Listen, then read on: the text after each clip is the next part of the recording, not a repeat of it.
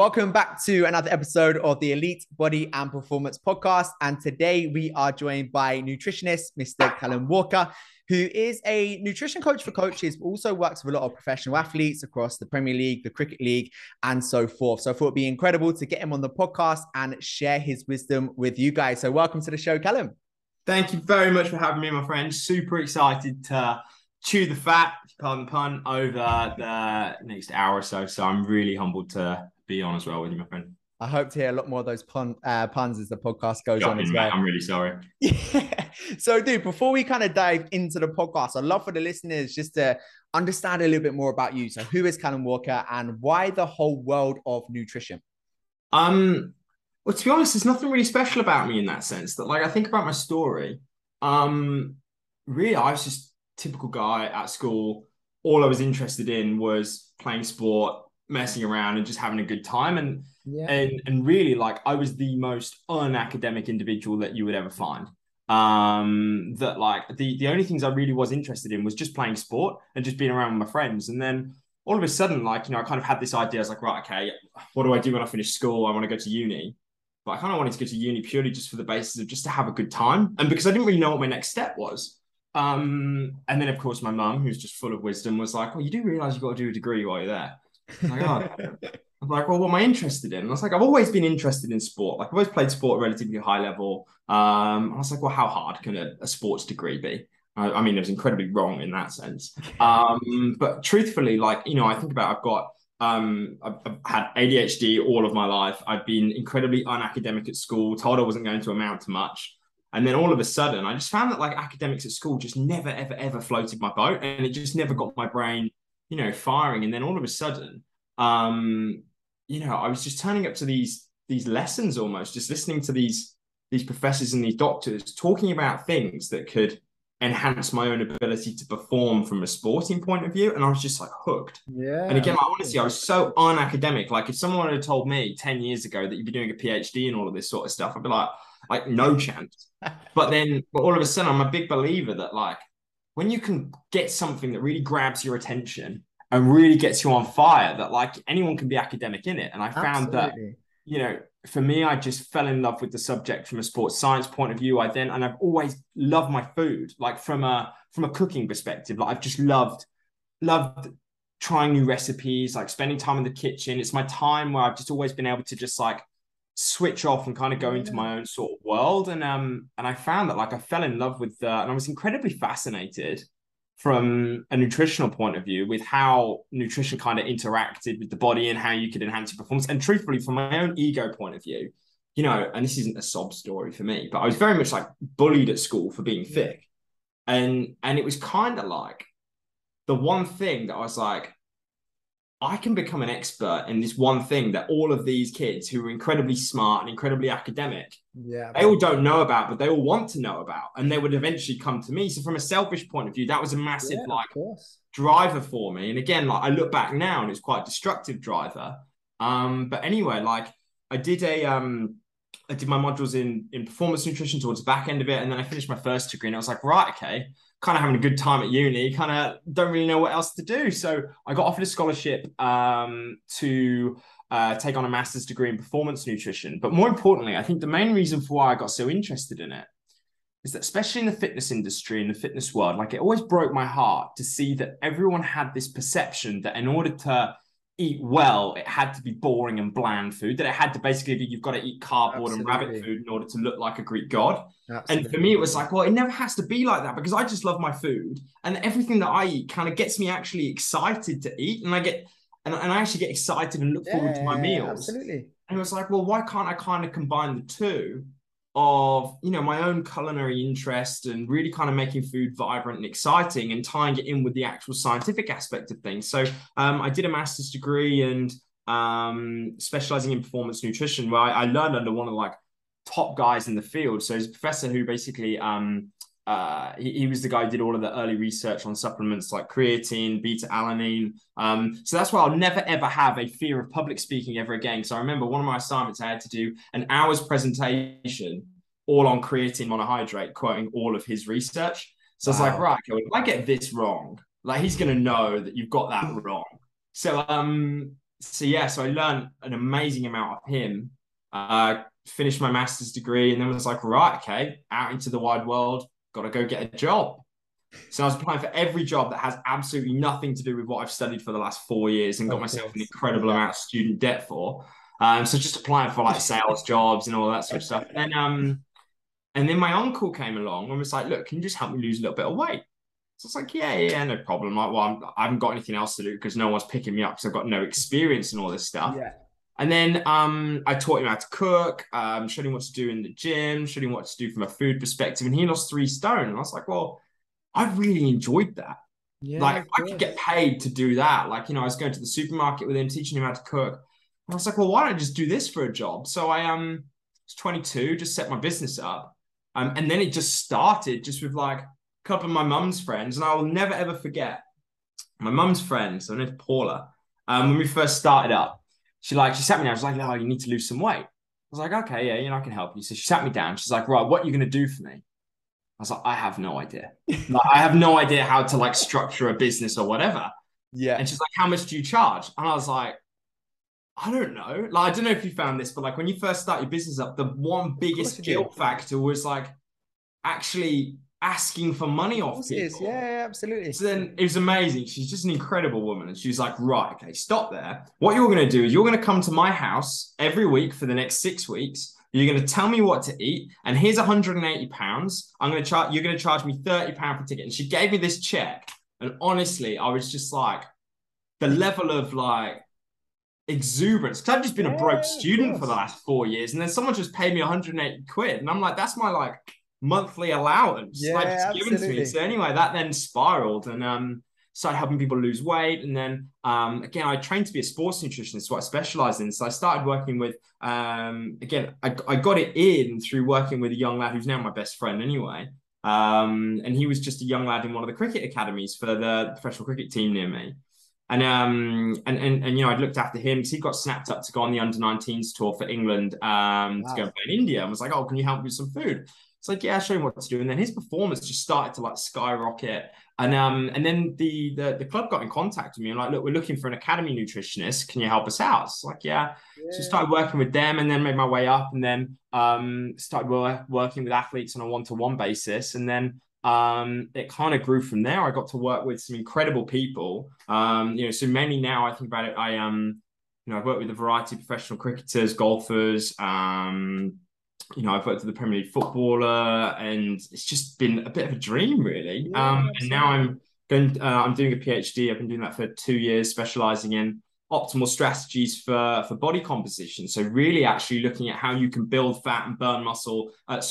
Build muscle and burn fat at the same time. Because I think Absolutely. about it from a nutritional, like as a nutritionist, if I have a strength and conditioning coach come to me with an athlete, Of I course. haven't got Yeah, the yeah, yeah. time to be able to go, yeah, let's put you through a bulk, let's put you through a cut. I haven't got that time. So Yeah, I've had to yeah. figure out the strategy to be able to do that simultaneously at the same time. And that's what I specialize in. And then really, I've just been a massive nutrition nerd, like because I've been so precious about it because it's like the one subject that I've actually been half smart at. And it Yeah, kind of of like, course. I've been so precious about it. And really, I take it to personal trainers and online coaches now where I train them to get amazing results with their clients. Because again, from my part, I see it that I left university with a master's degree in nutrition. I've got a first in that master's, and everyone would look at me and go, "Oh, you know everything about nutrition."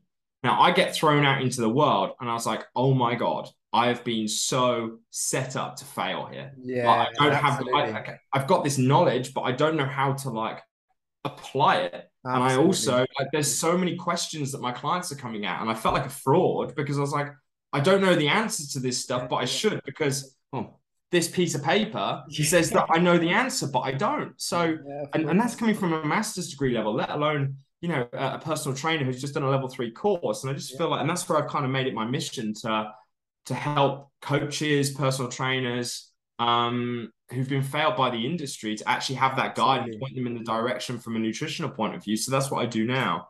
And I think that's such an important niche as well because as you know, you go through the level 3 personal training and it's not very in depth especially from a nutritional point of view.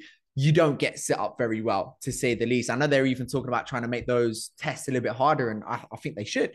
And I Yeah. mean, from like a coaching perspective, obviously, like it's having one thing, the knowledge on paper, but in theory and in practice, it's just a completely different story, right? You Well, get life gets in the way. absolutely, yeah, And the textbook doesn't tell you how to deal with a social event with the boys having a few beers. Like, again, absolutely, and it's even with like, I work with athletes, and in a research paper, you think about, with athletes, it's almost as if they're these robots who can do everything. But then I think about a lot of, like, right now I'm working with a fair few professional cricketers who are involved in the 100, and they're staying in hotels, like they're moving around all of the time. And it's like, absolutely. well, my research papers don't tell me what they need to eat after a fixture, after a floodlit fixture at 11 o'clock in the evening. So it's like, in that sense, I feel that everyone, and this is for anyone who's listening to this, that you can have an idea of what perfection should be, but you have to accept that life gets in the way. And 100%. that it's about, sometimes it really is just about being able to do your best in the situation that you've been presented with. And No that, doubt. and the problem is that, whether it's with social media, whether it's with, how easy it is to be able to compare ourselves to so many other people these days, that we can kind of see that, oh, if we have one bad meal, like, it throws us off track. But actually, like, and I always used to break this down, that if you had one bad meal per week, let's say you had 3 meals a day, that's 21 meals a week, that's 84 meals a month. One bad meal per week, You'll that's be fine. 4 out of 84 meals. That's still 96% bang on with your diet. Absolutely. Yeah, And when you break it absolutely. down that way, you don't feel like such a failure anymore. Do you get what I mean? Yeah, I could not agree with you more. And like I say, I think, you've got what would be optimal and completely perfect in an ideal world. But I mean, we work with a lot of busy professionals, execs and entrepreneurs and so forth. And, you might say, oh, it's optimal. You break down your protein sittings every couple of hours. All right, Reese, but I've got meetings all day today. What now? Oh shit, God, yeah, no, bloody hell, my PT degree didn't, my PT qualification didn't break down what to do if someone's got meetings back to back. And I think that's where someone like yourself steps in and shows from a practical perspective is absolutely game changing as well. So one thing I thought would be really, really cool for us to delve into on the front end of this podcast is the world of supplements. Because I Yeah. think this is probably something that I suppose is very confused within the industry, and something I think someone like yourself can shed a bit of light on would be absolutely phenomenal for our listeners. So I think the first thing would be really interesting to lean into is, you get a lot of products and Yeah. tested and proven, but they do their tests on like rats and mice, for instance. What's your thoughts along those lines? Well, that's the thing, that, like, look, ultimately, especially in research, they have to go through an element of testing and from a safety perspective. And look, ethically, it's wrong, but then also, it's a method to be able to actually see whether it could potentially be helpful and useful in a human. And it's very easy to control using an animal model. But the problem is that, again, like, a rat isn't a human. And the issue with a lot of supplement companies very much is that they can legally say scientifically proven to enhance performance, but like, no one has the time or the interest to actually look at those studies and see it. It's like, for example, like, so a supplement you find within, so a compound you find within pre-workout, like L-citrulline, like, it gives you the pump, like, that essentially L-citrulline, so it's an amino acid that essentially kind of increases the production of nitric oxide, which should increase delivery of Yeah. oxygen, increase vasodilation, all of that sort of stuff. And there's a research study that shows that by supplementing with L-citrulline, it actually resulted in, when individuals were doing a time to exhaustion test in the pool, that it took them 8 minutes longer to actually get to exhaustion so they could enhance their endurance performance. That was done in rats. And when you actually kind of apply that to human studies, like, those results haven't been shown. So, but the Absolutely. problem is that company can say scientifically proven to enhance performance, because technically it has. So, like, really, you have to look at, and again, it's not necessarily being able to see it always from a research perspective, but looking at it by going, well, first of all, was that done in humans? Secondly, was that done in a population that is similar to me? So, for Absolutely. example, I think about my master's degree. We looked at beta alanine. And there was a study that was done so this was the back end of the study that we did. So we looked at whether beta alanine essentially increased the speed at which that you could enhance your force production with your legs. So basically the amount of force that you could Yeah. Yeah. produce. Yeah. And there was a study that found that in 18 to 30-year-old males, that it was found to enhance performance. However, the study we did was in elderly individuals and there was no enhancement. So like ultimately you have to look at it. You go that one, has it been done in humans? Secondly, has it been done on the same type age of individual that I am? Secondly, like gender, like it's a big difference. Like we're biologically made differently. Absolutely. So naturally there's going to be different pathways. And then thirdly, the big one, fourthly, the dose. Yes. Like again, you look at like pre-workouts, the biggest sinner for it.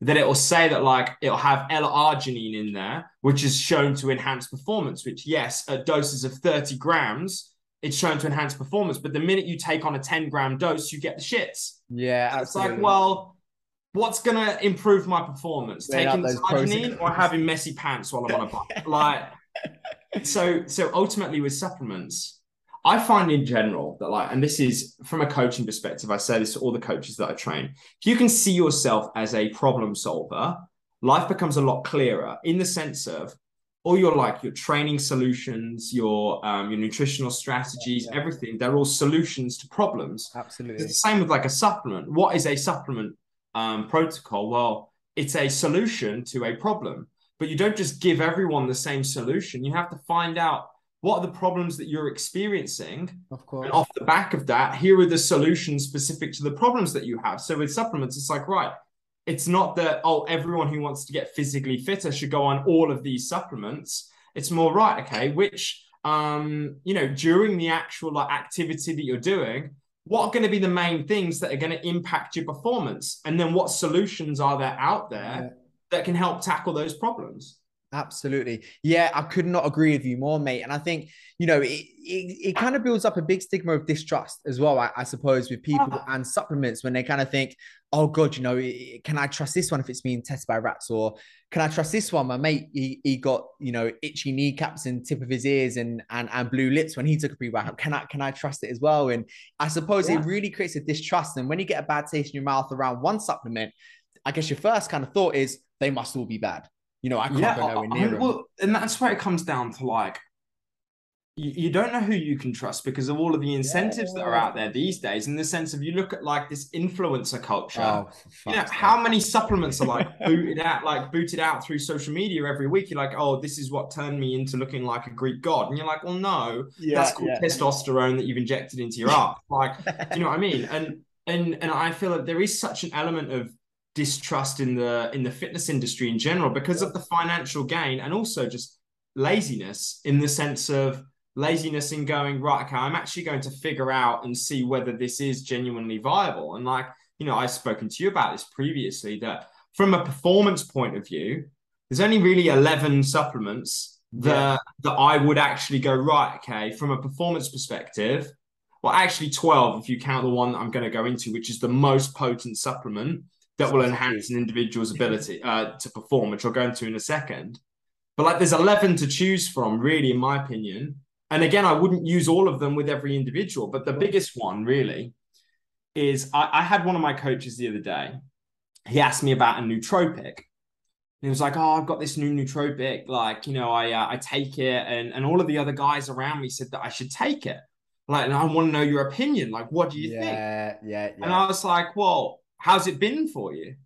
He said, oh, it's been amazing. Honestly, I've just been absolutely wired. And I was like, well, you don't want my opinion then. Yeah. Because what I tell you, because if I look at order of magnitude of supplements that will enhance someone's performance, top 3 really that are really, really shit hot. Number 3, I would go with creatine. Absolutely. Number 2, I would look at caffeine. Yeah. But the most potent supplement that is shown to enhance performance every single time is the placebo. Absolutely. And then also there's a reverse of that called the nocebo, in the sense of with caffeine, for example, the caffeine essentially raises your performance by between 2 and 7%. Now, when you don't take caffeine, you can have it in your mind, oh my God, my performance is going to drop. Absolutely. But physiologically, your body can still perform at that level. Okay, maybe not to the same level, but it will still perform well. But the problem is because you know that you haven't taken it, you'll naturally perform worse. And it's the same with I haven't, we were talking the other day, about I was about to come on sleep tracking.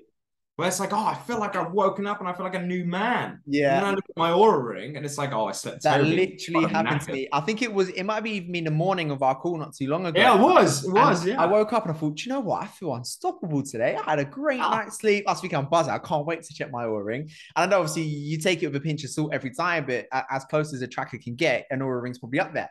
So I go, right, I'm going to check my Oura ring. Got to have at least 7 or 8 hours in there. 4 hours 55. I thought, fuck's sake, I feel exhausted.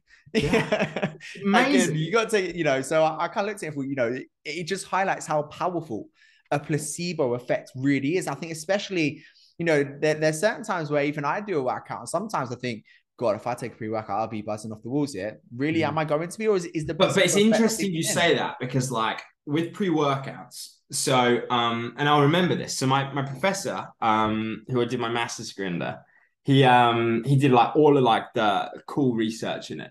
So his name's Professor Craig Sale. And I remember in like one of the seminars he held, he said, oh, go onto Twitter and just type in beta alanine. So it's like, yeah, okay. So I typed it in. And there was just all these meatheads on there that were just like, oh, my beta alanine is like kicking in my pre-workout. And the thing is that like really, like beta alanine is only really beneficial like solid research has shown that it's beneficial for high intensity exercise between 1 and 4 minutes. Yeah. So like when you're doing resistance exercise in the gym, when you're doing a set, it's unlikely you're going to get to that sort of like duration, i.e. what beta alanine does is it enhances your ability to deal with the buildup of acid. Yeah. Okay. Yeah. Yeah. I Yeah. won't get too great into the Absolutely. detail on it, but like in standard resistance exercise, so like when you're like in the gym pushing your weights, you're probably not going to get to the point where you get that buildup of acid where it impacts performance. But anyway, like in the pre-workouts, the dose that they put in, that like in order to get the benefits of beta alanine, you really need to consume it chronically. So you need to almost like in a similar way with creatine, you need to like load up on it. So the benefits come after consistent consumption with it. So just having a one-off like whack of beta alanine in a pre-workout, you're like, well, it's not really hitting the intensity of Yeah. exercise that's going to enhance performance. And it's not really one in the dose necessary, but more importantly, not taken the same way. But what it does do is a natural side effect of it in a specific dose is you get skin tingling. Yeah. If Yeah. that's Yeah. enough to enhance someone's performance, not because there's Of something course it is. special about Yeah. the skin tingling, but it's more, it's like, right, This yeah, must be kicking in. kicking in. But that's why, and to Yeah. be honest, like you look at, you're like, well, that's kind of clever. But you're Yeah. almost Absolutely. like putting the placebo in a bottle. So I get that. And it's, again, I did a masterclass for all my coaches the other day, all on pre-workouts and looking at really, it's caffeine. Like, and again, if you're taking it chronically, then you will get the benefits of the creatine, you will get the benefits of beta alanine, but I would just save your money and also save the taste of some of this sort of stuff Yeah. and just Yeah. get a high quality beta alanine supplement and a high quality creatine supplement. Do you know Yeah. what I mean? Absolutely. I mean, in and around training for me now, all I take is really electrolytes. And when it comes Mm. to a pre-workout, sometimes, and I'm fully aware that the placebo effect for me is what gives me the kick. So sometimes it don't even need to be a pre-workout for me. If I have something that tastes like shit before I train, I feel like I'm ready to go. Well, look, ultimately, and again, I say this like everyone's kind of searching for this perfect on paper strategy, whether Absolutely. it's to optimize fat loss, to optimize training performance, whatever. And I know this is such a cop out sort of like cliche answer, but it really is just down to genuinely what works for you in the sense of if it Yeah. ain't broke, don't fix it. But I Absolutely. look at like from a fat loss perspective, like optimally, you look at being able to put your body in the optimal state to burn fat, like a ketogenic diet. Ketogenic diet puts an individual in a state where they can burn fat optimally. But if someone comes to me and they're getting results on a high carb, low fat diet and it works for them, well, I'm Yeah. like, well, if it ain't broke, don't fix it. Like, Fix it. I'm not going to Absolutely. change it. I would rather, and again, like, ultimately, when it comes to people trying to better their nutrition, don't try and reinvent the wheel and try and get this whole brand new way of eating. Actually, take what you've already got that's good and build from that because you've already Yeah. got the Yeah. habits. You've already Absolutely. got the idea of the food. You've already got, it already kind of fits into your That's the routine. hardest bit, right? That is Yeah, the hardest 100%. part, gaining the front couple of weeks of a diet when you're gaining the momentum, you're gaining the habits. And I guess you're kind of coming to terms with the method that you've chosen. I suppose that is the hardest period of time. After there, it's just refining and building it more and more and more. And I guess gaining the education along the way. But, you once you get through that initial stage, if it's working, it's not like, oh God, I saw this fitness influencer talk about this. Maybe I should change it halfway through. I'm dropping weight. I feel good. But yeah, he's doing that one. So I'm going to do that one as well. All of a sudden, start from day one, scratch, build it again. And see, I suppose it kind of is a big reason why people yo-yo diet. Yeah, but also, and I think this is another thing that has been really, really lost in the industry, that like everyone's out there searching for this one diet that it's like, right, okay, it's just if it fits your macros, like a calorie goal and a protein target. Or you have people down the other end who it's just like purely like about insulin and the ketogenic diet. Well, the thing is that like actually both are wrong in the sense of, look, I am a proponent of a ketogenic diet in the sense that there is too much research around it that shows how beneficial it can be. But not everyone needs to be on it. Absolutely. But ultimately, some people do need to go to that level because, especially when it comes to burning fat, you have a spectrum of an individual's ability to lose weight.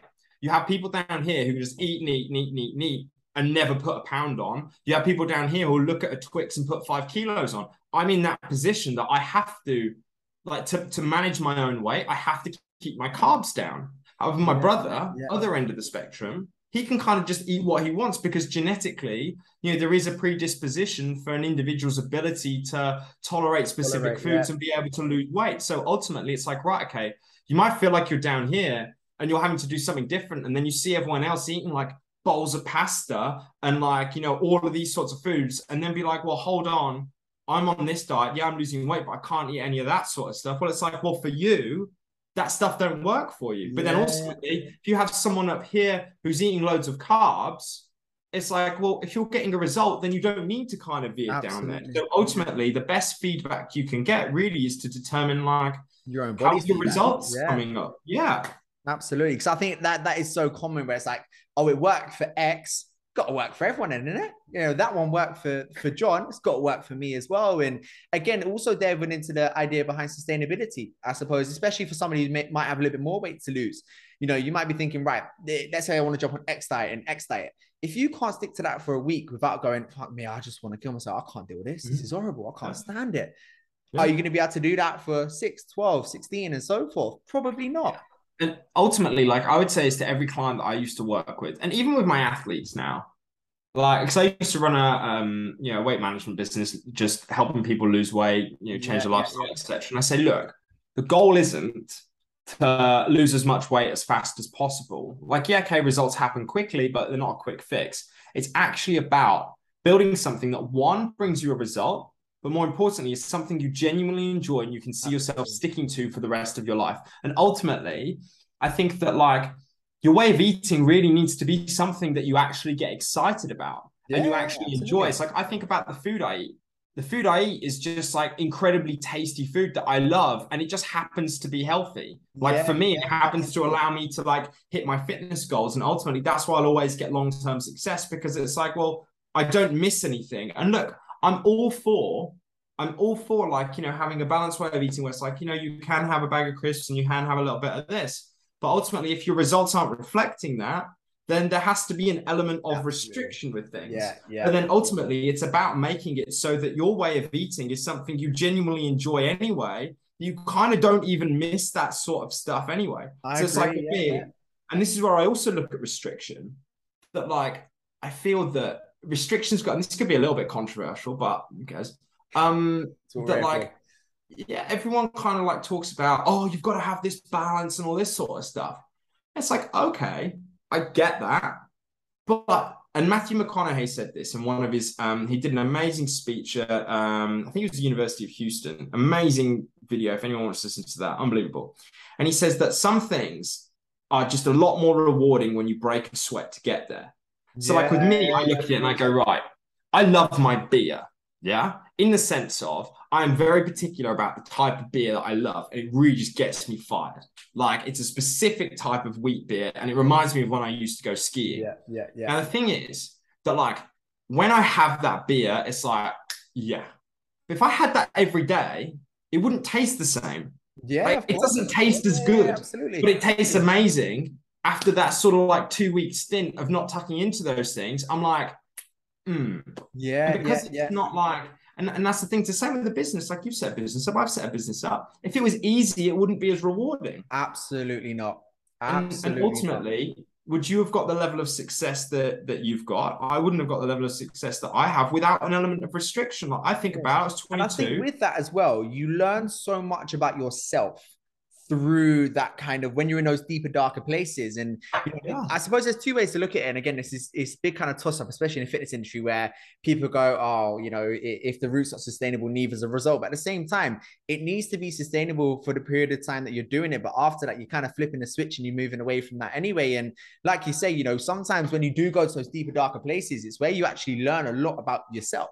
So I think everybody at some point's got to go to that point so you can actually benefit not just from a results perspective, but what else are you going to learn about you, your discipline, your willpower when you do go to those deeper, darker places, when you do be a little bit restrictive, when you do go, do you know what? I'm going to give a few things up and sacrifice a few things, get a fucking ridiculously good result and learn about me across the journey as well. Do you agree? And ultimately, yeah, and life's about priorities in the sense of that ultimately it's like, right, and this is going to sound controversial and potentially insensitive, but it's like, what is more important to you, a bag of crisps or solving something that has emotionally destroyed your life for so long? Absolutely. And it's like, and I find that, again, like someone could probably look at my lifestyle from a business point of view and think you're overly obsessed with this. And I'm like, well, yeah, probably, but I wouldn't do anything else. So it might seem restrictive on the outside, but like I kind of don't miss out on like going out and getting absolutely smashed because I did that at uni. I've had my fix of it, and I'm like, first of all, I can't hack it anymore anyway. Like I go out, I'm absolutely short, and I'm like dead for a week. Yeah. But then ultimately, it's like, well, I've kind of done that, and actually, that level of that. I'm not trying to say that like to get success from a business point of view or with your food, you can't go and do that. No, of course I'm not. trying to say for me that like that behavior doesn't allow me to actually progress with my life, and it also doesn't fulfill me anyway, where it's like, well, actually what is more important to me, growing my business and looking after myself from a health point of view, and these are the actions necessary to achieve that. Or I could very easily just go to the pub and get hammered every single weekend. Absolutely. And I don't think that there's a problem with going to the pub and getting hammered, but it's got to be worth it. Where I'm like, and I say this to every client I ever used to work with, I'd be like, what's your thing? Like, what's your thing?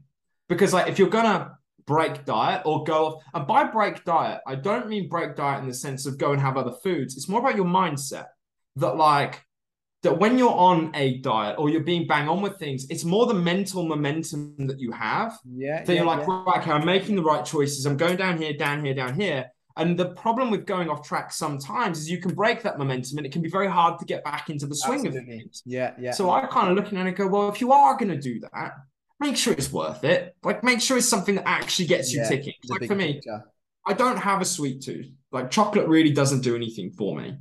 So if I'm sat here nibbling on a bag of minstrels, I would be pissed off with myself because it's like, well, I've kind of broken my momentum and it's something that really didn't tickle my pickle anyway. Whereas if it was an ice cold beer, a family bag of tangy cheese Doritos, the proper sour and cream and chive dip, I'm like, well, at least if I broke it, it was worth. It was worth every second. Absolutely. I could not agree with you more there.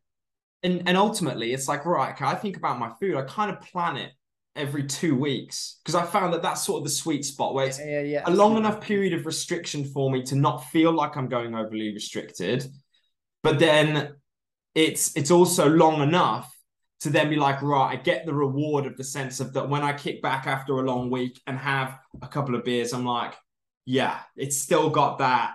Yeah, absolutely. You know what I mean? 100%. And I think on that as well, like when it comes to being restrictive as well, I think people look at it straight away and I think they think that's the thing that's going to put me off, And I think when we look at restriction as well, it's not necessarily like restrictions yourself to the point where you can only do shit that you hate.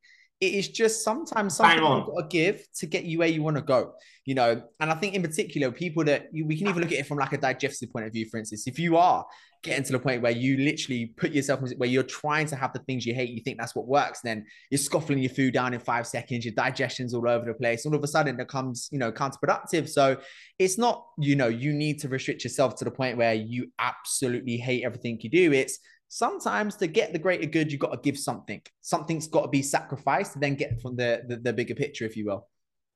100%. And like, again, you look at it from a restriction point of view, that it's very hard to get motivated to stay on track with something that you don't enjoy, that doesn't bring you pleasure. Like if you're Yeah. consistently experiencing pain and there is no reward, eventually it's You're only a human human being to at the end ask of the yourself day. that question Yeah. to be like, well, why would I bother doing this? Because it's like for myself, I know exactly what I would need to do to get in like unbelievable shape of the level that you would need to get on like the cover of Men's Health. I know the guy who could do all the airbrushing for it as well. Yeah. But regardless of that, I know what that would take, but I'm not interested in that lifestyle. Yeah, yeah, It's yeah, like yeah. I don't want to do that. So it's Absolutely. not worth the sacrifice. However, if it's something that really, really is worth the sacrifice for you, Do it. but your goal also needs to be to make sure that the process of doing it can be as enjoyable as it possibly can be. Because Yeah. otherwise, it's like, again, I look at it with my food. I just love all the food that I eat. So it's easy for me to be consistent with it. And it's the same with like, a coach training their clients. They're like, your goal needs to be to understand, is this something you genuinely enjoy? Is this something that actually fits in with your life? So like you said, with busy entrepreneurs, it's like, well, on paper, it could say that you need to eat every 3 hours, but if you Absolutely. can't do Yeah. that, Yeah. then it's Yeah. not going to work. So it has to be something that one, brings you a result. Two, is something that 80 to 90% of the time, you're like, yeah, I really enjoy it. Because what that does is it gives you the positive reinforcement that I am going to continue with this because it's not actually that difficult. Yeah. That 10%, I can cope with that 10% of going, I really would love a beer or I really would love a bag of crisps. I can cope with that. But then also when you go on holiday, for example, you go and have a break, it's easy to fall back onto because you're Yeah. like, right, it's not, oh, I've got to start my diet all over again. It's just, well, this is just how I eat. Absolutely. Yeah, it becomes that lifestyle. And again, like you say, sometimes it is just necessary. Sometimes it is just necessary to look at the pros and cons and go, right, if by me doing X, let me look at the bigger picture. And it don't always just come down to nutrition and the food you're eating. It comes down to like lifestyle as well. I mean, the weekend a few weeks back, a few friends of mine, all right, we're gonna have a barbecue, we're gonna stay LA, we're gonna go out afterwards. Are you joining? I would love to, mate. But I've got a call in the office first thing tomorrow morning of a client from America. He's looking to join the team. And I weighed up the pros and cons and I thought I could go out and have a great time. But for me, if I get an opportunity to change somebody else's life, I'm gonna take this one because for me, it's just gonna drive me that little bit more. And I had to give something, but in return, I got something even bigger. The Yeah. opportunity to change somebody's life for the better. So it's just about weighing up those pros and cons and going, right, for instance, like you say, if I'm gonna sit down, like most Friday evenings, I like to sit down, I get Nando's, I splash out a little bit, and sometimes I weigh up the pros and cons. Am I going to go over my calories? Probably. Am I going to have a great time doing so? Watch a good movie and have a good night? Yeah. Okay, cool, great. So worst case scenario, I go over a little bit. I can probably make up for it tomorrow, but I know I'm going to have a good time and I know I don't regret it. So I'm Yeah. happy with the choice I've made. And ultimately, and again, this is a mindset that I've been able to kind of instill into myself, and it's taken a lot of time and practice. And it's the mindset that I try and push into the coaches that I train. So the Olympic rowing team, you might have heard this before, but the Olympic rowing team had a mantra when they were training for the 2012 Olympics of, will it make the boat go faster? I.e., when they were, is what we're doing right now going to make us row faster in 2 years' time? The answer is no, don't do it. Yeah. The answer is yes, do it. I.e., is what I'm doing right now getting me one step closer to where I want to be or one step further away? Now, before you can adopt that mindset, you have to define what your boat is. And you have to define what is the overall picture? What is the goal? And ultimately you look at it. And I said this to my coaches, your clients don't want to lose weight. Your clients don't want to get in shape. They want what the life looks like of when they've lost the weight, when they're in shape. So ultimately you have to make sure that they're aware of, well, what is that life? And ultimately you look at that and you go, well, that life isn't just kind of consistently nibbling on, streaks of lettuce. It's about how, what does that life look like? So ultimately they have to ask themselves that question. Well, when I'm doing what I'm doing, is that getting me one step closer to where I want to be of that life? Or is it one step further away? So I look at it and I go, right, I want to make sure that the lifestyle I have, I still have time to go out with my friends. And this similar sort of capacity to what you were saying. It's like my two best friends, one lives in Hereford, one lives in Leeds. And I don't get to see them anywhere near as often as I should. They call me up and they say, Cal, let's go for a beer, let's go for a pizza. I'm there. And I'm there as me, not there as a nutritionist. So because my priority is right, okay, I am there just to be me. However, if Tom, Dick, and Harry call me up and say, let's go for a beer and a pizza, same beer, same pizza, different situation. So I'm like, well, I'm not really that fussed. No disrespect to Tom, Dick, and Harry, but I'm not really that bothered in that time. my main overall goal is more important to me. And that's where it's 100%. about being able to have that ability to be aware of your priority list ultimately, Yeah, and find out, right, 100%. okay, where does this action that I'm about to take fit on that priority list? And then it makes decision making a lot easier I that way. think with that as well, that's why I think it's so important to go through a strong goal setting process on the front end. Because I mean, I've done a podcast about it not too long ago about finding your why. So, for instance, if someone comes to me and they go, "Hey, Reese, I want to drop a bit of body fat," great. Why? Oh God. Oh well, I suppose I wouldn't mind feeling a bit more confident. That's amazing. Why? Well, I suppose if I'm a bit more confident, I probably wouldn't mind going out with my friends and have a bit more of a social life. That's amazing. What makes us want to have a stronger social life? Well, I mean, now you mention it, I'm looking for a partner. I'm feeling a bit lonely recently. Okay, great. So it's gone from I wouldn't mind Yeah. dropping a bit of weight to I want to improve my social life, confidence, I want to find a life partner. It's so much stronger. So when it comes to weighing up Yeah. the pros and cons, when it comes to making these decisions, you have right. This is my strong why. This is the current scenario. What means more to me at this moment in time? And Yeah. sometimes it is going to be catching up with old friends. Sometimes in a moment, absolutely. Catch up with a friend, that's fine because in that moment that means more to you. And tomorrow, that memory and that moment will still mean more to you. So that's great. But if Yeah. you wake up tomorrow morning and think, fuck's sake, why did I do that? You need to have that proactiveness to think about that prior. Ultimately, again, like you have to have that emotional connection and reason. And I'm not just limiting this to health and fitness, but even to business, like from an entrepreneurship perspective, like you have to have that, like that drive, that why. And Yeah. ultimately, like I found that again, and I'm going to really, really butcher a Tony Robbins quote here. He talks about like Shoot. how as human beings, we either move away from pain or towards pleasure. So ultimately, it's like, right, okay, if that's how we operate, then I need to define what are the pains that I'm moving away from and what is the pleasure I'm moving Yeah. towards. And ultimately, again, I feel that like life is like sales in the sense of if you think about what sales is the process of you convincing someone, whether that is yourself, that you have a solution to a problem. And Yeah. ultimately, you think about that and you go, right, okay, well, how do I kind of like go about selling slash convincing someone, whether that's myself, to take an action by combining emotion and logic?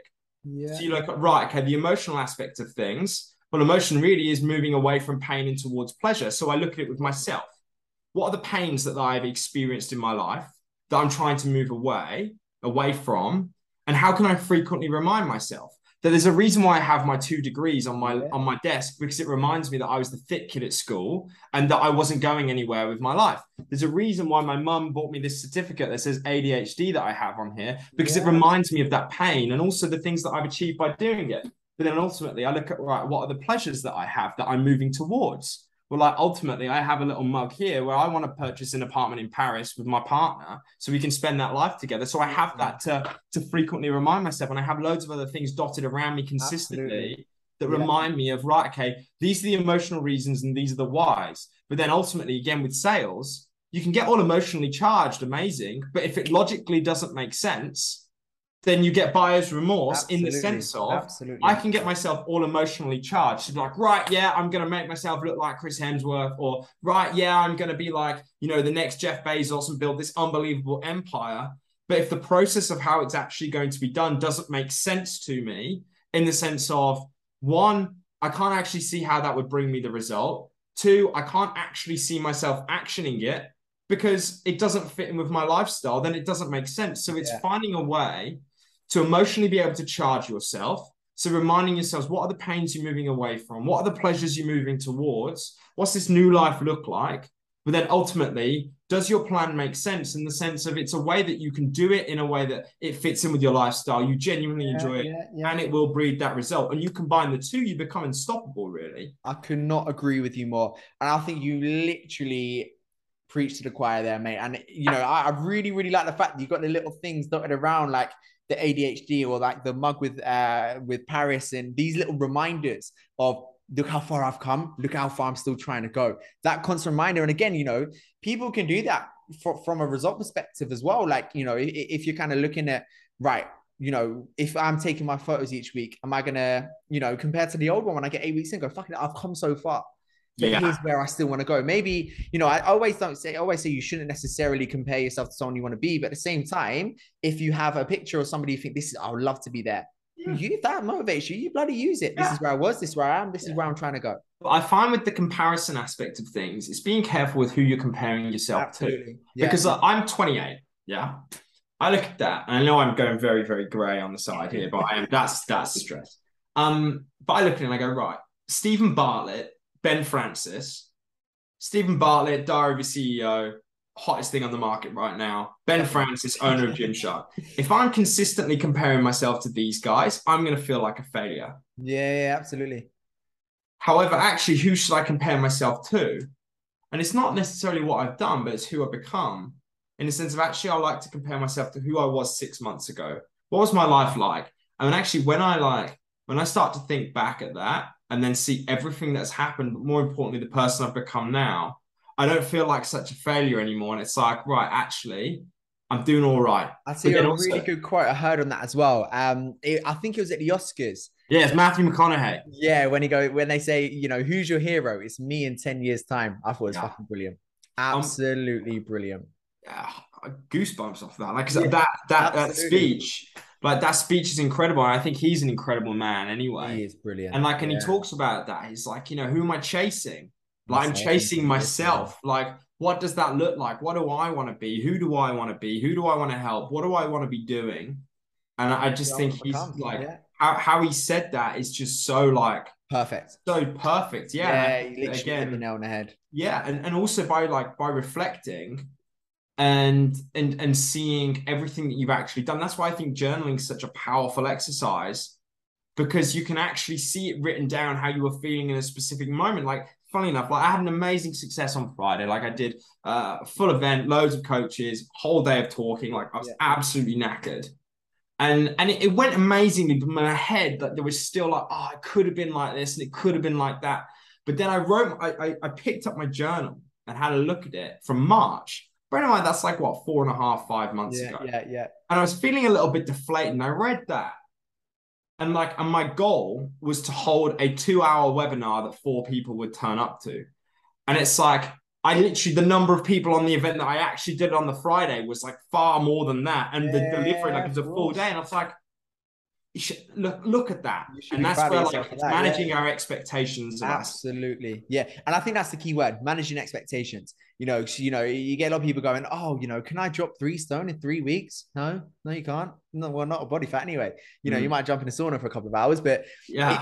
it is important to manage expectations. And I think that's where, you fail to prepare to fail. And if you don't set the right expectations, real ambitious, but realistic, you're going to be putting yourself in a position where you get to X deadline where you expect to be in a certain place and go, I'm not here, back to square one. I'm giving up. This ain't for, fuck this ain't for me. So I think that's such a good big point as well to lean on them. One thing I love to lean on as well is, we lent on your starting 11 supplements. Yeah. Go on. Who's starting and go? What is your starting 11? Right, let me get my actual, because I've actually gone for I've gone for a 4-3-2-1 formation. No, 4-2-3-1 formation actually that I went for. Let me get this up because I need to make sure I actually find out who my Four goal two is. three one. That's a strong formation. Four Yeah, two it's three very one. strong. It's like I'm going for like the Jose Mourinho area when I've got Claude Makelele, Michael Essien, just hanging in front of the back four. Right. Yeah. Where have I got my here we go. Right. It's a cool idea though, that having like Do you a want me to share my supplement. screen or? I think most people probably be listening, so I think Cool. it'd be cool to break it down. So ultimately, I look at, right, okay, what is this 11 really? Like, I talk about it from a supplementation perspective. That like, there's loads and there's thousands and thousands of supplements out there, but there's only really, in my opinion, like, apart from for specific things, whether you're like, vitamin deficient, you require a specific mineral. Like, from a performance enhancing perspective, there's only really 11 that have shown to have proper benefits from a performance perspective. So in goal, we've got caffeine. Yeah. So I'll go through each one anyway. Great But shot stuff. caffeine, whey protein, casein protein, beta alanine, omega-3. We've got melatonin, but taken in the right way. Yeah. Vitamin D supplementation, sodium bicarb, creatine, electrolytes, and dietary nitrate.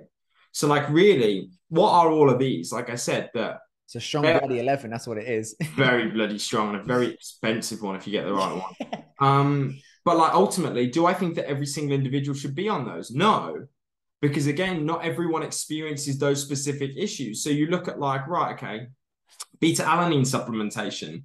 Absolutely. What does beta alanine do? really, again, to really simplify it, it flushes acid out of the muscle by increasing muscle carnosine concentrations. And what that can do is that, you know, when you're like, if you've ran, let's say you're doing like hill sprints, or you've done like you're on a ski erg or something like that. Yeah. And it's like your legs are starting to feel like not even jelly, but just rocks. Yeah. Like, Yeah. oh, Yeah. that's the buildup of acid. Now, most people look at that and think, oh, it's lactic acid. Like, yeah, okay, you do get a buildup of lactate, but it's actually something called a hydrogen ion that actually impairs the performance. And what beta-alanine does is it increases the production of this compound called carnosine that flushes the acid out of the muscle. But like, you only really experience that buildup of acid during intensities that are very high between 1 and 4 minutes of exercise. So you have to ask yourself the question, and ultimately it's called performance limiting factor. So you break that down, you reverse engineer it. What are the factors that are going to limit my performance during the exercise that I'm doing? So if you're just in the gym and you're trying to kind of increase muscle mass, well, you're probably not going to be doing the exercises that beta-alanine would actually help with. Yeah. So you probably don't need to supplement with it. But really, you look at that and you go, right, out of my 11, for example, what are the ones that could be beneficial for individuals who want to kind of increase muscle mass? Well, naturally, you look at caffeine. Why caffeine? Well, what caffeine can do is increase levels of dopamine, which is responsible for movement. And as a result, you can get between the two. And there's a couple of other ways as well through the sodium potassium pump. But ultimately, you go, right, what does caffeine do? It can enhance resistance exercise strength by between 2 and 7%. So that's something that I could potentially consider. But with caffeine, again, and this is where you have to go to the levels of supplements that you look at and you go, right, okay, caffeine could be amazing. But what's a couple of problems that I have with it? Well, first of all, not everyone is sensitive to caffeine. Really, it's kind of a 50-50 that you have a gene called the ADORA2 gene that is kind of like 50-50 in that some people, they have some caffeine that feels like their eyeballs are going to explode. And you have others who are like, it hasn't really done anything to me and touch the sides. Yeah. So really it's looking at by going, but that determines like the amount you should go with, because on paper it says, right, you should have between 3 and 6 milligrams per kilo. But if you're someone who feels like their heart's going to blow up after having caffeine or going to that level, that's like for me, roughly about 250 milligrams. That could be like, for me, I'm too sensitive for that. So like on paper, it's like, right, that could enhance my performance, but I go there, I feel awful, and that screws up my session. Absolutely. But then the other big thing is you go, right, okay, well, caffeine can stay active. Like, you know, there's this thing that talks about like the half-life of caffeine, that it sticks around for between 4 and 6 hours. Yeah. But it's still around in the system. But that just means half of it's gone out. Half of it's gone out of your system. If you've had like 400 milligrams of caffeine, 6 hours later, you've still got 200 milligrams, which is like the equivalent of 3 cups of coffee floating around your vascular system. But so the problem is the impact on your sleep. Like it's massive. Blocks adenosine. Yeah, absolutely. Yeah, but with 2 ways. So one, it blocks adenosine in the sense of it can make it feel harder to fall asleep. Yeah. But then the other problem is that so it blocks it by again, I won't get too what's the word I'm trying to say? Biochemical here. But like ultimately you have like a receptor that adenosine attaches onto. Yeah. So what caffeine does is that caffeine attaches onto the adenosine receptor. But the more and more you drink caffeine, the more and more you become habitual to it, the more and more like receptors that can pick up adenosine. So actually, that's why it starts to wear off, because then you start to respond to the adenosine more and more. So then actually, when you stop drinking the caffeine, you become so tired because you become more responsive to this adenosine. But then more importantly, so one, it can make it harder to fall asleep when you're actually kind of like, you know, when you're in a caffeinated state. But the other one is the specific impact it has on your deep sleep. So your slow wave sleep, that caffeine actually impairs your ability to get into slow wave sleep. Now, the problem with that is that that's where you produce human growth hormone. It's also where the immune system's really kind of like replenishing and regenerating itself. And your immune system essentially are what mop up the muscles and make it like, you know, actually repair it. So if you're not able to get into that deep sleep, well, you look and you go, yeah, okay, the caffeine enhanced my performance. But then if you look at it and you go, right, what's going to be ultimately more beneficial for the muscular growth? Getting a 2% increase in performance during my resistance exercise session through having caffeine, or the power of my sleep, sleep wins every single time. But the other bigger problem is that like caffeine screws with your sleep, makes it harder to get to sleep, but then also prevents you from getting that replenishing deep sleep. So that makes you more tired. So when you're tired, what do people go for? Some coffee, which then Yeah. screws up your sleep even more, which then makes you Yeah, tired again. vicious So you go and have cycle. more coffee. And it's this vicious I think cycle. on there, the other thing they'll go to is either that or more food. And they think, oh, I'm not dropping body weight. Why? But every time you're tired, you're just eating more, eating more, and eating more. And then you're eating too close to sleep. And it's another thing that messes up with your sleeping. It is just such a vicious cycle where it's kind of like you're feeding the problem with another problem, not a solution. Yeah, 100%. And like, and again, and that's where it can start to spiral. That ultimately you look at like, when it comes to weight loss, part of the issue with sleep is that when you're in a sleep deprived state, like it's not only the appetite aspect of things, that first of all, you get a 30% increase in the hunger hormone ghrelin. Yeah, So yeah, that yeah. makes you feel hungry, but also you become less sensitive to the hormone called leptin. It's not necessarily that you produce less of it, you produce it, but you don't feel as sensitive to it. So naturally what happens is you don't feel as full and satisfied from your meals. So naturally you find that sleep deprived individuals consume about an extra 200 to 600 kcals per day. That can add up. But then the other problem is that you get this firing of the brain region called the amygdala, which is essentially responsible for emotional impulsive activity. So naturally you're in this state of, that's why like sometimes if you've been on like the beers all night and you get to like 7 o'clock in the morning, you're a little bit hyperactive. It's because your amygdala's firing, going like emotion, emotion, emotion. And that can then stop your logical decision making. But then the biggest one, it sounds really, really obvious and unsciencey, but when you're tired, you're less likely to want to cook. I'm like, yeah, but it's one that people don't actually really. It's like one of those where, oh, I get that, but they don't because they don't action it. So yeah, it is a big point to bring up, and sometimes people just need to slap in the face with it and just go, "Don't fucking forget this on." yeah. So like ultimately, come back to the whole supplement thing. Like, I can go down each rabbit hole. We'll be talking for days, but like really, it's looking at right. Okay, what are the things that are going to actually impact my performance negatively? So ultimately, I get up like, from these, if I look at the ones that would probably enhance performance, you're looking at caffeine. So let's say if we're looking at someone who wants to build muscle mass, like caffeine, whey protein immediately post. One, it has that leucine in there that can potentially trigger protein synthesis to a greater deal. But more importantly, like it's just convenient. It's a convenient and easy way to just get some protein in. Then you have casein. So casein protein, again, like it's some quite new research around it. That if you look at whey's a very fast-acting supplement. It gets digested rapidly, and it really kind of like floods, floods the body with amino acids. And this is how I look at it from like a training point of view. That ultimately your muscle is a ball of protein. So if I want to make a ball of protein bigger, I just add more protein to it. So it's like looking at it by going, right, okay, it's like building a house made out of bricks. What your training does is essentially give the builders the instruction on what type of house they need to build. So your training sends the builders to the house. But if you and the quality of your training determines how good these builders actually are. Yeah, absolutely. If you don't give the builders any bricks, they can't do anything. They can't build the house. Absolutely. So ultimately, what your protein is sending the builders to the house with some bricks so they can get started. So ultimately you go, what? Right, why would I potentially take on a whey protein shake post-exercise? Because what I'm doing is I'm sending the builders to the house with the bricks already because it gets digested straight away.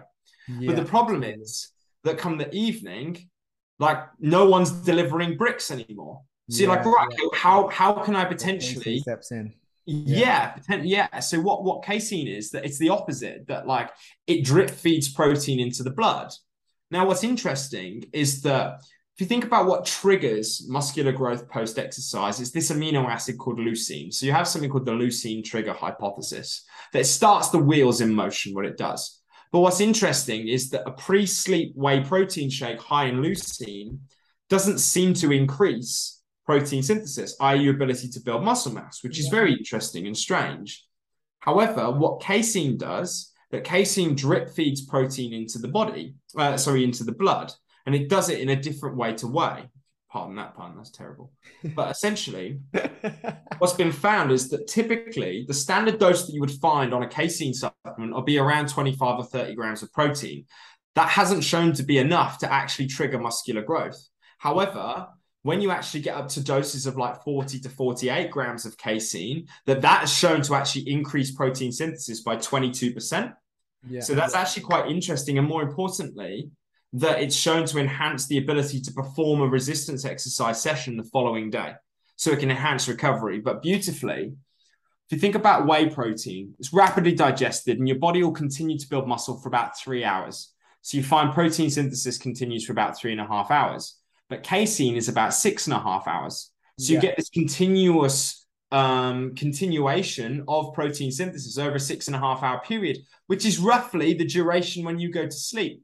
So I kind of look at it by going, right, okay, your builders can cope with a shipment of bricks for about 3 hours worth of bricks. Yeah. So every 3 hours, ideally, what you're doing by consuming protein is you're pressing a button in the body to say, build muscle, build muscle, build muscle. And you can press that every 3 hours, roughly. But when you're sleeping, you can continue to actually press that button for that duration of time. And another thing, which sounds really obvious, but like ultimately, if you think about why you would potentially want to get some form of casein in there, is that it's an easy way to get some extra protein in late at night. But if it gets to like 10 o'clock in the evening, I don't really want to muster up a ribeye steak. I don't really want to be cooking that. Also, it's that level of convenience as well, right?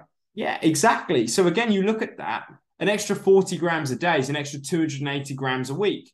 You do that by 52, that's an extra 14,500 grams of protein. Yeah. So it sounds really silly, but it's that power of compounding that someone might go, well, the only difference is that you have more protein. There's nothing special about it. It's like, well, okay, why is that a problem? Like, if it's convenient and an easy way to get some extra protein in, there might be like some mechanistic studies that say, yeah, okay, this might be good and it might not. But if it's an easy and convenient way to get some protein in, go for it. Especially if you are somebody who doesn't have the convenience of every couple of hours cooking a full meal. Something like a supplementing a casein supplement alongside a whey could be really beneficial just to help you hit those numbers if from a day-to-day perspective you struggle. Because let's be honest, to optimize a lot of body composition results, you need to have a great level of protein. It's not always easy to hit from a nutritional perspective for somebody who lives a normal lifestyle. Now, don't get me wrong, for a coach and a lot of athletes, it might be a lot easier, especially those on the professional stage. It might have cooks or people who can make these meals for you and be there in your corner to cook for you at certain times, and you take it at certain times, and that's brilliant.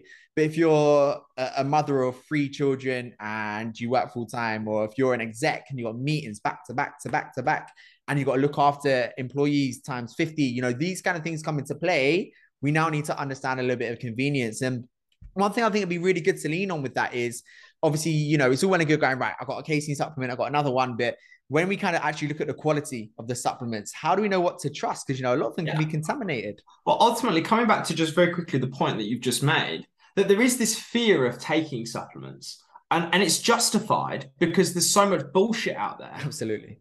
So it's like, well, I don't know if what I'm taking is right. Yeah. So, like, whoever's questioning whether I should take this or not, their questions are completely justified. Because, like, I would completely understand it. But then also there is also this obsession with a food-only approach.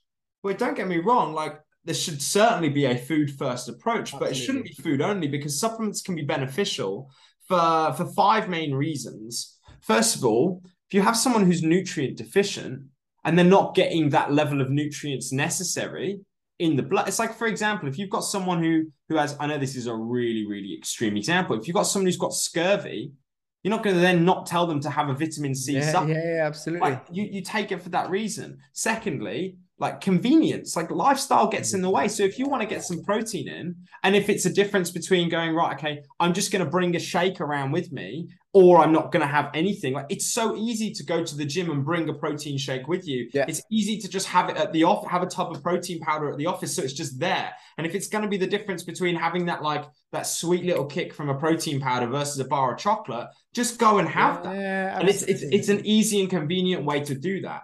But then also, like, it can be very hard to get certain nutrients from the diet in the quantities necessary. So I look at vitamin D, for example. Exactly that. You look at vitamin D, for example, you can find it in the diet, in certain oily fish, in eggs that have been fortified with it. But it's hard to get it. And sometimes it's hard to get outside because I'm in an office all day. Yeah, absolutely. Like, I'd love the world to be all sunshine and rainbows and everyone to be able to just be like, outside all of the time, everyone blowing bubbles and just loving life and having all the time. But that's not reality. No. So sometimes, especially if you're a busy entrepreneur, you're an exec, like working at a very high level, leading a very, very fast-paced life, like these things can be beneficial for you. Absolutely. But then the other one is that I don't eat fish.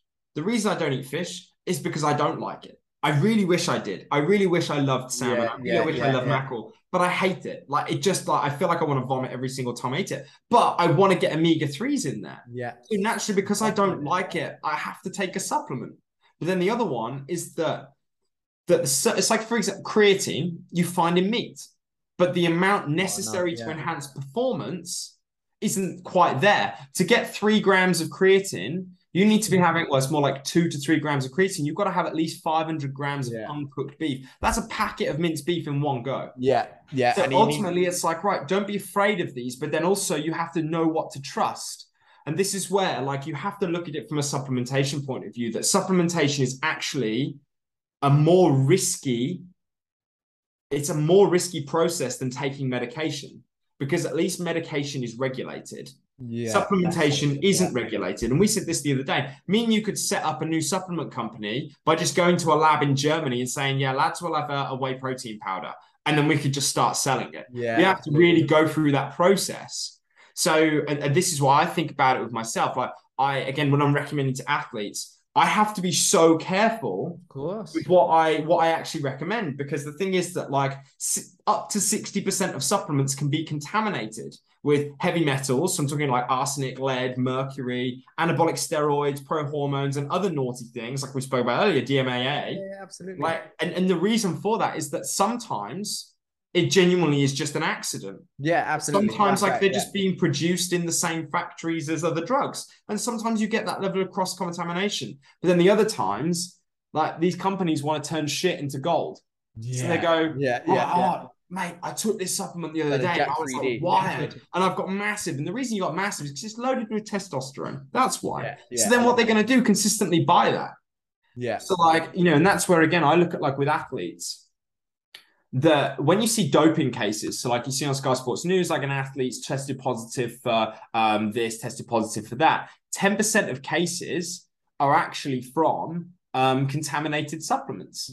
And this is where like I go through a couple of studies that like the one study took the top 15 protein supplement brands, and they found that 3 out of these 15 were actually contaminated with between 6 and 18 micrograms of lead. So that's enough to potentially result in lead poisoning. Then and out of another study, they got 634 of the most popular supplement brands out of their main popular supplements. So 634, and 14.8% of them contain traces of an anabolic steroid. Fucking hell. And you're like 15%. Like that's nuts. Like it's mad. But like this isn't like, it's not regulated. And the thing is, and I say this to all my coaches who I train, I'm like, you don't need that on your back. Like you don't need that. And then ultimately it's like, you know, there is a safe way to do it. So ultimately, one other thing as well is that you find that certain supplements, melatonin is rife for it. That's why when I kind of spoke about melatonin's in my 11, but I like to supplement with melatonin through natural sources, being a specific type of cherry juice. And the reason for that is that like melatonin supplements are found to have as little as 4% of the content of the compound they actually claim to have. And some have shown to have it in excess of 1,000%. So you're like the actual quantity is like mad. However, like that's why I go, right, okay, if you're going to utilize a melatonin supplement to re-regulate your body clock, you're better off getting it from, well, probably like 3 places. The first one is a high protein meal. Because that contains the amino acid called tryptophan that gets converted into serotonin, which gets converted into melatonin. So a high protein meal prior to sleep has shown to elevate melatonin concentrations. The next one is kiwi fruit. So kiwi has a very high serotonin content. Now, what's been shown is that 2 kiwi fruit 1 hour before bed is shown to enhance the quality and quantity of sleep.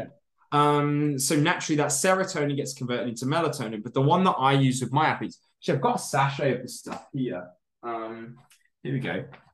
So it's a specific cherry juice called the Montmorency cherry juice. The Montmorency cherry. So again, by the way, I have no affiliation to any supplement company. So you can get them from Science and Sport. There's also another company called Active Edge. So it's called Cherry Active. So it's a Montmorency cherry juice, and that's actually got a very high melatonin content. And it's been shown actually that consistent supplementation with that over a 2-week period is shown to actually enhance sleep duration by up to 84 minutes. You think about that, that's a whole extra sleep cycle. It's massive. It's incredible. But like going back to it, that you have to make sure that when you're sourcing your supplements, like it is safe, because one, you know that like what's in it is in it.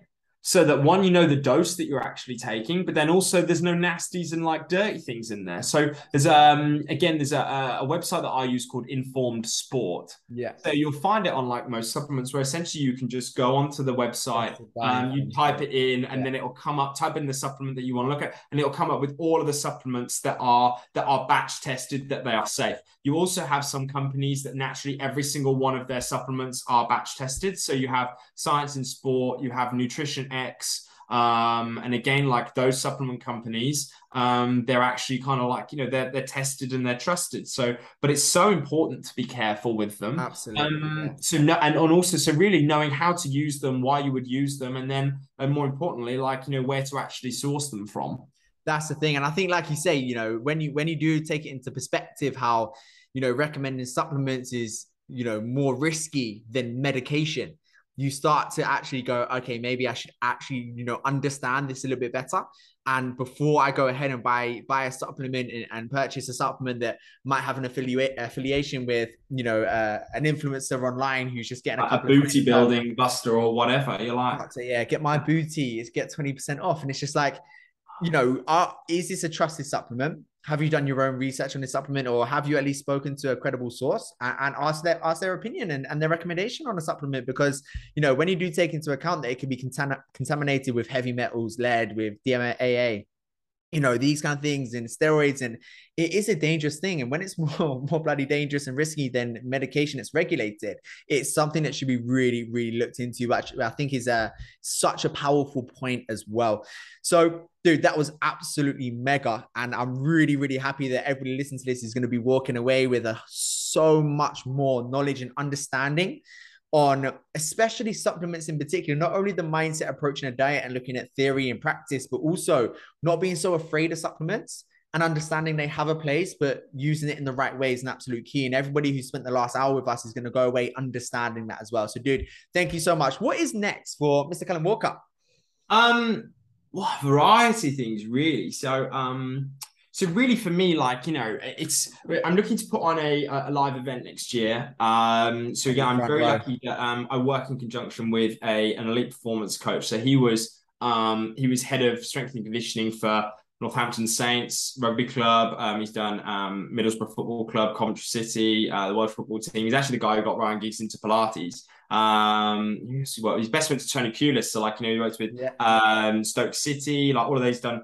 Ryder Cup golfers, Formula One drivers, all of those sorts of guys. So again, I'm looking to get him involved to do, you know, together to put on an event next year. Again, I've just brought him into my community. So really, like for me, it's just continuing to grow my community of coaches and just instilling the right scientific process, like, you know, the processes, the right mindset, and the right way to be able to actually deliver all of this nutritional science and all of this nutritional, you know, kind of like knowledge into their clients. So ultimately they can actually change lives for the better. So, you know, for me, it's just continuing to grow that. And then from my own personal perspective, you know, I'm really looking to just enhance my reputation in elite sport, you know, hopefully take on a couple of other roles, working with professional athletes. You know, I'm still working with my athletes on a one-to-one basis, which is brilliant. But I think really it's just that my way of making a difference in the fitness industry. Yeah, absolutely. And a difference that's needed. Yeah, well, my way for me is going, right, okay, what do I want to do? Like, we have a massive obesity problem and we have a massive issue in which the government's doing nothing about. So it's like, I can't look after every single person in the country from a nutritional point of view, but what I can do is help those who are doing that. So for me, like doing this is about, and I think this is one other thing as well, that like, I'm sure you're completely aware of this, because I can tell you're just the way that, you know, you work, we're on the same wavelength, that ultimately, you know, physical fitness, like, you know, our own body image, like it governs people's lives in the sense that like it destroys their lives. And it is so, so important. I think as coaches, like we really have to be precious about the responsibility we actually have with someone's life and how important it actually is. Yeah. So ultimately, if I can change lives that way through training the coaches and helping them, and making a difference that way. That's success for me. So that's where I want to go with things. That is absolutely incredible. So coming towards the back of this podcast, we always do for everyone who joins us as guests, 10 quick fire questions, not necessarily about the fitness industry, but just 10 quick fire questions. Ready? Yeah, go. Firstly, favorite place to travel to? Southeast Asia. Lovely. So Vietnam, Cambodia. Interesting. Scariest animal on the planet? Spider. I fucking hate them. You can only eat one meal for the rest of your life. What would it be? A chicken tikka aloo vindaloo with a taka dal and a side of spinach. Strong. Best gym you've ever trained at?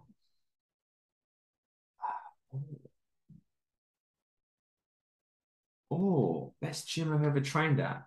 Problem is I train a lot of people who run gyms, so I've got to be very careful with what I say here. I'm going to say outside.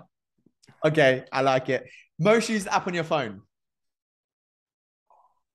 Well, it used to be Tinder, but now I'm in a relationship. So, now I've been together for a year and a half.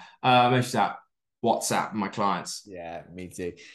Favorite exercise in the gym? This is going to sound really fucked up, but I actually love a Bulgarian split squat. Wow, how do I fucking end this meeting? Least favorite exercise in the gym? Least favorite?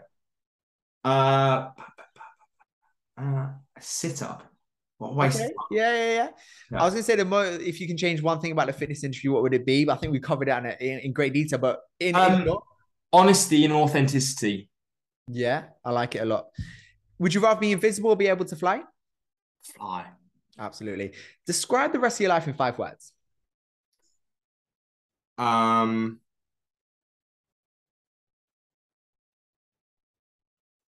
Making a difference, changing lives. Wow. Absolutely love it. Dude, where can people find you who want to learn more about you and watch more of your content? Instagram's the best one. So my handle is CW_nutrition. Again, I put loads of tips up when it's from a mindset perspective, nutritional point of view. And again, if anyone, whether you're a fitness coach who wants to, enhance and grow your business by getting better results with your clients, whether you're someone who wants to just, get themselves in better shape, or you're struggling with your own journey, just drop me a line and I'm always happy to, to reach out and just provide any form of advice. So please just drop me a line or just give me a follow and I'm always here to help. I will put all of the links to Callum's social media handle in the show notes, because guys, go over, check out his Instagram, because there's, you've found a lot of value on this podcast and there's so much more of that over on Callum's Instagram. So make sure you definitely go ahead and check that out. Give him a follow. And thank you so much for joining us on today's episode. Take care, guys.